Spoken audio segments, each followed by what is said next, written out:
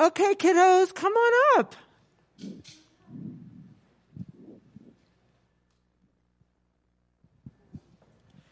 I've got some things for you today. Come join me. Come join me. Hey, Livy. Come on up, baby. Hi, sweetie. Come on up. Yeah? It's Owen. Do you want to sit behind me again? Okay, come on up. All right, have a seat, Natalie. Hi, everybody. Miss Angie's going to join us. And Chris. You are right on time, buddy. Don't you worry about it. Okay, kids, we are starting a new series today where we're going to read a Bible story together. But first, I want to ask you a question. I ask you two questions. The first one is, how was school? Good. Yeah? Those of you who started school, you did okay? Are you super tired? It was a long week, wasn't it? The water bottle helps. Yeah, with Spider-Man. Very good. Okay, next question. What is a pattern? What's a pattern? I know. What is it, Owen? It's some kind of flower. A flower? A flower can have a pattern, absolutely. Canyon, what do you think? Combines colors. Patterns can be in a color. Colors can be a pattern. What else? What's a pattern? It's something that we say or see or hear that repeats itself, right? Something that we say or see or hear over and over and over again. So I'm going to read you a story about when God created the world, and I want you to listen for the patterns, okay? Okay, Miss Angie has the pictures. You can look at the pictures. We also had the pictures up on the screen as well. Are you ready for the story of creation? Hear now the word of God. In the very beginning, God's love bubbled over when there was nothing else. No trees or birds or animals or sky or sea.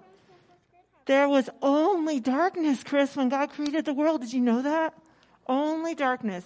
And out of this love, God spoke and said, "Let there be light." And there was day, and there was night. And when the first day was done, God smiled and knew that it was good. You see the picture that Miss Angie has?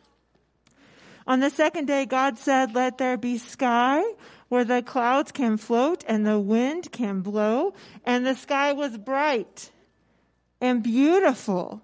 On the third day, God said, "Let the waters gather together in oceans and let the dry land appear." Now God decided to make the world even more dazzling with tall trees and long grass. And then the first flower, like the one you mentioned, Owen, the first flower opened in all its glory. And on the fourth day, God scattered... On the fourth day, God said, "Let the sky be filled with the sun and the moon." And then God scattered the stars across the sky like diamonds. Do you see the stars there on the picture? On the fifth day, God said, "Let there be birds to fly and to sing and fish to swim and to splash." Do you like to splash in the water? Yeah. Yeah. Fish splash in the water too.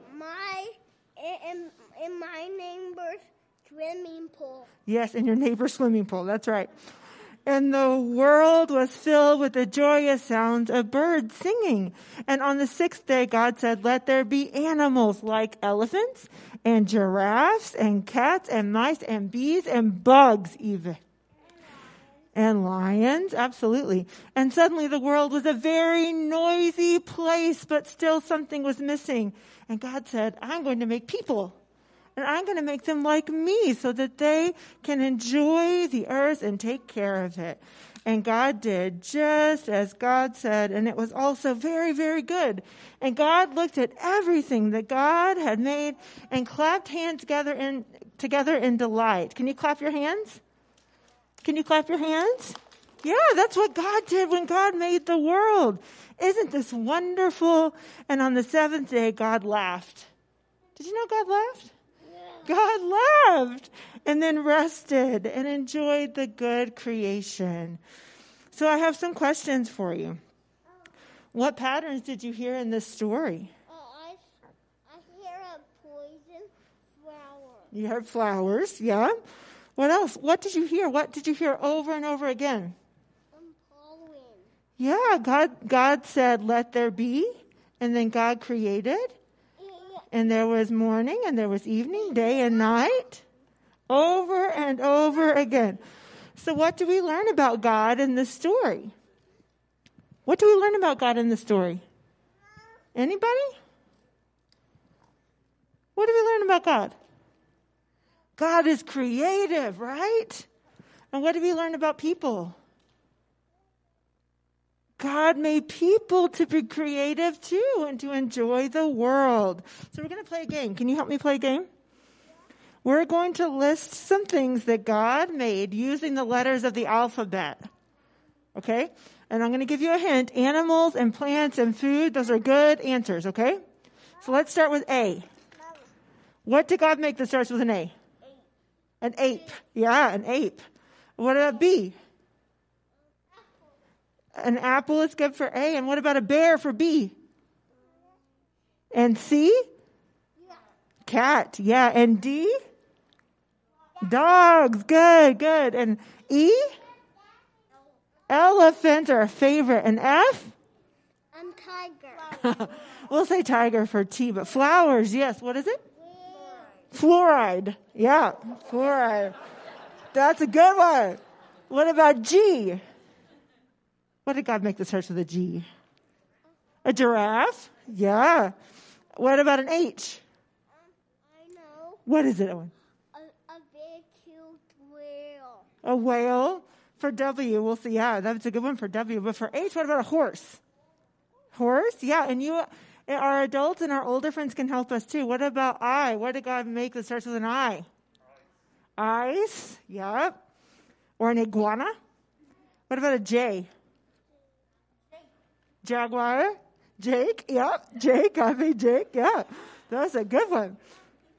What about K? Uh-oh. It's okay. Kangaroo. That's a good one. And L? Lion. And what? An elephant is a good one for E. The lion. And M? Monkeys. Megalodon. Yes. Megalodon. What's a megalodon? It's a prehistoric shark. That's right. Dino-Dana. That's where you learn these things. Dino-Dana. And N is what? What's an N? A Neanderthal? What about narwhal? Narwhal's a good one. What about an O? I know. For octopus. Octopus, you nailed it. And P? What starts with P? People, yeah. What about Q? Quail, what was it? Quiet. Yes. Not up here, Steve. Not up here. R. Rhinoceros. S. We're almost there, guys. Hang in there. Slithery snake or spider or Spider-Man, right, Owen? What about T? He's real in our imaginations, though, right? What about T? Triceratops. And U? Unicorn. Yeah, that's right. Using our imagination. Or an urchin. What about V? I know. What is it? Zebra. Zebra is for Z, and V would be violet, and W is, you already said whale, and X. X-ray fish. There you go, our science people. And Y? A yak. What? Because we love you. You, that's right. And Z for zebra. Very good. God made all those things and more. But most importantly, God made you. So let's pray. Repeat after me. You ready? Say, Dear God, help me to enjoy and care for your beautiful earth. We pray in Jesus' name. Let's say together, Our Father, who art in heaven, hallowed be thy name. Thy kingdom come, thy will be done on earth as it is in heaven. Give us this day our daily bread, and forgive us our trespasses as we forgive those who trespass against us. Lead us not into temptation, but deliver us from evil. For thine is the kingdom, and the power, and the glory forever. Amen. Amen. Thank you so much for your help. You can go to Sunday school or back to your parents, wherever you learn the best. Olivia, what are you going to do? You going to preach? She could take over. Thank you all so much for your help.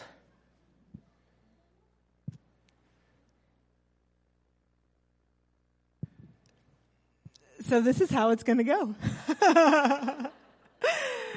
We are going to invite our kids to teach us something as we go about this sermon series, which we are calling The Stories That Made Us.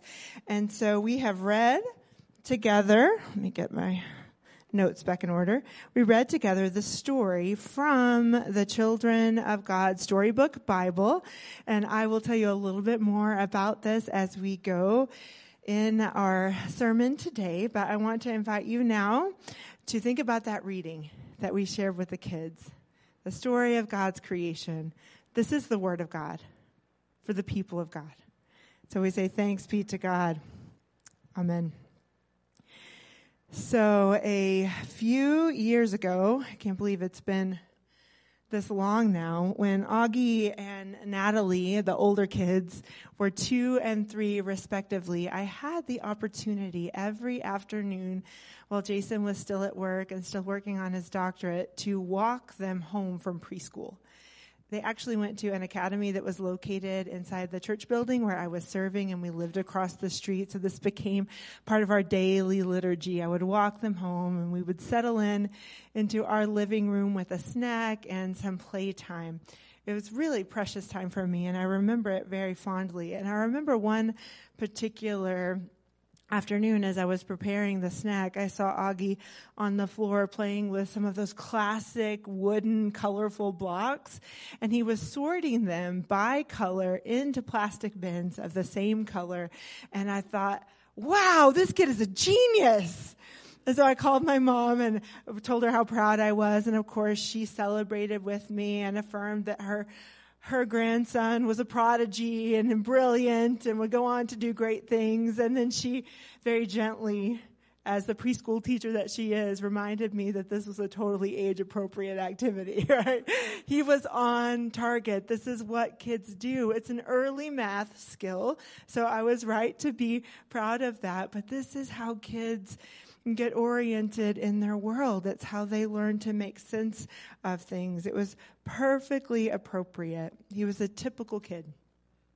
But that was something to celebrate too, because the imagination, the viewpoint of children can be something that brings us joy and inspires us to see things another way, to take a look at the world from their perspective. And that's the whole premise actually behind this sermon series that we're calling The Stories That Made Us. Maybe you're familiar with the movies that made us or the toys that made us. You can find those documentary series on the streaming service Netflix if you're inclined to watch them. But we're taking our own spin on this in this 5-week series as we look at some of the Bible stories that many of us grew up learning about. And perhaps you were like me, and this wasn't around then, right? This came out in 2010, but maybe you remember the Bible stories that look like this. So from my generation, for sure. Or what about this one? Amanda, do you remember this one? We had this one in our house too. Yes, okay, yeah, Amy. Yeah. There's nothing wrong with them. I'm not condemning them at all. I found these in our Morningstar library. But these were in my home too. I grew up looking at the pictures and learning the stories of God and creation, the stories of Adam and Eve and Cain and Abel and Noah and the ark and Abraham and Sarah. And perhaps these names are familiar to you. Perhaps you learned them at an early age like I did, or perhaps they're not familiar. Perhaps you don't know the stories. But either way, we have the opportunity to hear them together as a community. And it's always good when we're doing that to start at the beginning, which is where we find our passage for today in the story of creation. Now again, the version that we read is from the Children of God Storybook Bible. It is interpreted by Desmond Tutu, former Archbishop in the Anglican Church in South Africa. And if you don't have a copy of this book, I really do encourage you to ask for it for Christmas, regardless of your age, because the illustrations are beautiful. Several artists were commissioned to illustrate it, but also Desmond Tutu is a master storyteller. And of course, he is telling these classic stories of our faith. He's retelling them. And today's story is a perfect example. In this book, it's called God Gives Life, or the creation. And we can find it in Genesis chapter 1, verses 1 through 31 in our text. So if you're taking notes and you want to know where to find the reference in the translation that you prefer, it's Genesis chapter 1, verses 1 through 31. In the very beginning, the storybook says, God's love bubbled over, and out of that love, God spoke. And these words, they launch a pattern of activity that gives us the narrative to describe not only the creation of the world, but the creativity of our God. When we read the story in most translations, it is easy to get stuck in the past. The common introduction, in the beginning, lends itself to that reading. At the very beginning, God created the world way back when, in the past, long ago. And then maybe not at that very moment, but certainly billions and billions of years ago, human beings began to live in it. And that's how we read the story. In the beginning, God created the heavens and the earth. But the truth is that phrase can be translated another way. We can read the story another way, such as in the beginning of God's creation. Or when God began to create. In the beginning of God's creation, when God began to create. In other words, these creation stories in our Bible, these creation stories in our holy text tell us that God was just getting started. The sequence that we read creates such a beautiful rhythm in our ears. God said, "Let there be." God created. God saw that it was good. There was morning. There was evening. An entire day. God said, "Let there be." God created. God saw that it was good, and there was morning, and there was evening, an entire day. This sequence is shared 6 times in our text, and it becomes a pattern. Just as the children said, a pattern is something that we repeat, and it invites us into a place of expectation as we anticipate what is going to come next.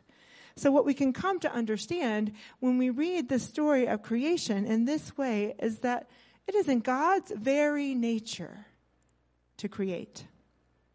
This claim is affirmed throughout our biblical narrative as we read about God's interaction in the world and God's interaction with humanity. Over and over again, God seems to make a way where there is no way. And that consistency of God's interaction in the world gives us the basis of the claim to say that God did not only create the world, but God continues to infuse the world with divine creativity. In other words, God has created, God is creating, and God will continue to create. Isn't that good news? God is not finished in our world. God is not finished with us. God is still at work creating, and as people who are designed in the image of God, we are not just invited, but expected to participate in that good creative work. But I'm not creative, some of you might say. Some of you were thinking that, weren't you? But you are. We often associate that word creative with artists, such as painters and sculptors and musicians and poets and novelists. But creativity is the use of our imagination, which we all possess. All human beings have the capacity in some form to create. That's exactly how we were created, and creativity comes in many forms. It takes place in many settings, from art studios to classrooms to business offices to kitchens to our very own backyards. And it has so many tools, from paintbrushes to whiteboards to calculators to cutting boards to the green grass and the open sky. So the potential to create is all around us because the capacity to create is within us. The potential to create is all around us because the capacity to create is within us, right where we are, just as we are. And if we want to know what kind of creativity really makes a difference in this world, we can look at the way that God created. I really adore the way that Desmond Tutu paints that word picture in our reading for today, describing God as bubbling over with love and speaking out of that love and smiling at what is created and delighting in it, laughing even. What we see here is a pattern of love and creation straight from the hearts and the hands of God. This is not the pattern of hate and destruction that we so often see in the world at the hands and the hearts of human beings.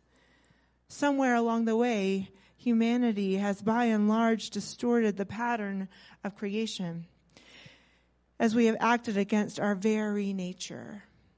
But we have the capacity and the opportunity to reestablish that pattern in the world by first establishing it in our own lives. And this is easier than we might think, in truth, because no one really makes something from nothing. For us, for human beings, creativity begins in some way with the practice of sorting, much like Augie and his blocks. The power of creativity doesn't lie so much in one particular creative act or another, but in the repetition of those creative acts, in our patterns of behavior, in other words. Beloved, our patterns of behavior, they create worlds. They create our world. They create the world in which our family lives. They create the world of our coworkers and our friends. They create the world of the people who meet us in the grocery store. Our patterns of behavior create worlds. And it's a sacred responsibility to create with the way that we live our lives. So what I'm saying here is that to be good caretakers of God's creation, as we were taught, so many of us in Sunday school long ago, we first must view ourselves as partners in this creative work, continuing to shape the world according to God's good vision. God's vision. Speaking out of love, smiling at what is created, delighting in it. And then building on one another's creativity. This is a castle that Natalie made on that same afternoon, where her brothers sat about a foot away sorting the blocks, and they worked together, Augie sorting and Natalie building, to create a place where their imaginations could run wild, where a princess could stand at the terrace singing as the dragons flew around her to protect her. And the unicorns, Krista, the unicorns, they ran free in the forest, all enabled by their imagination and their creativity.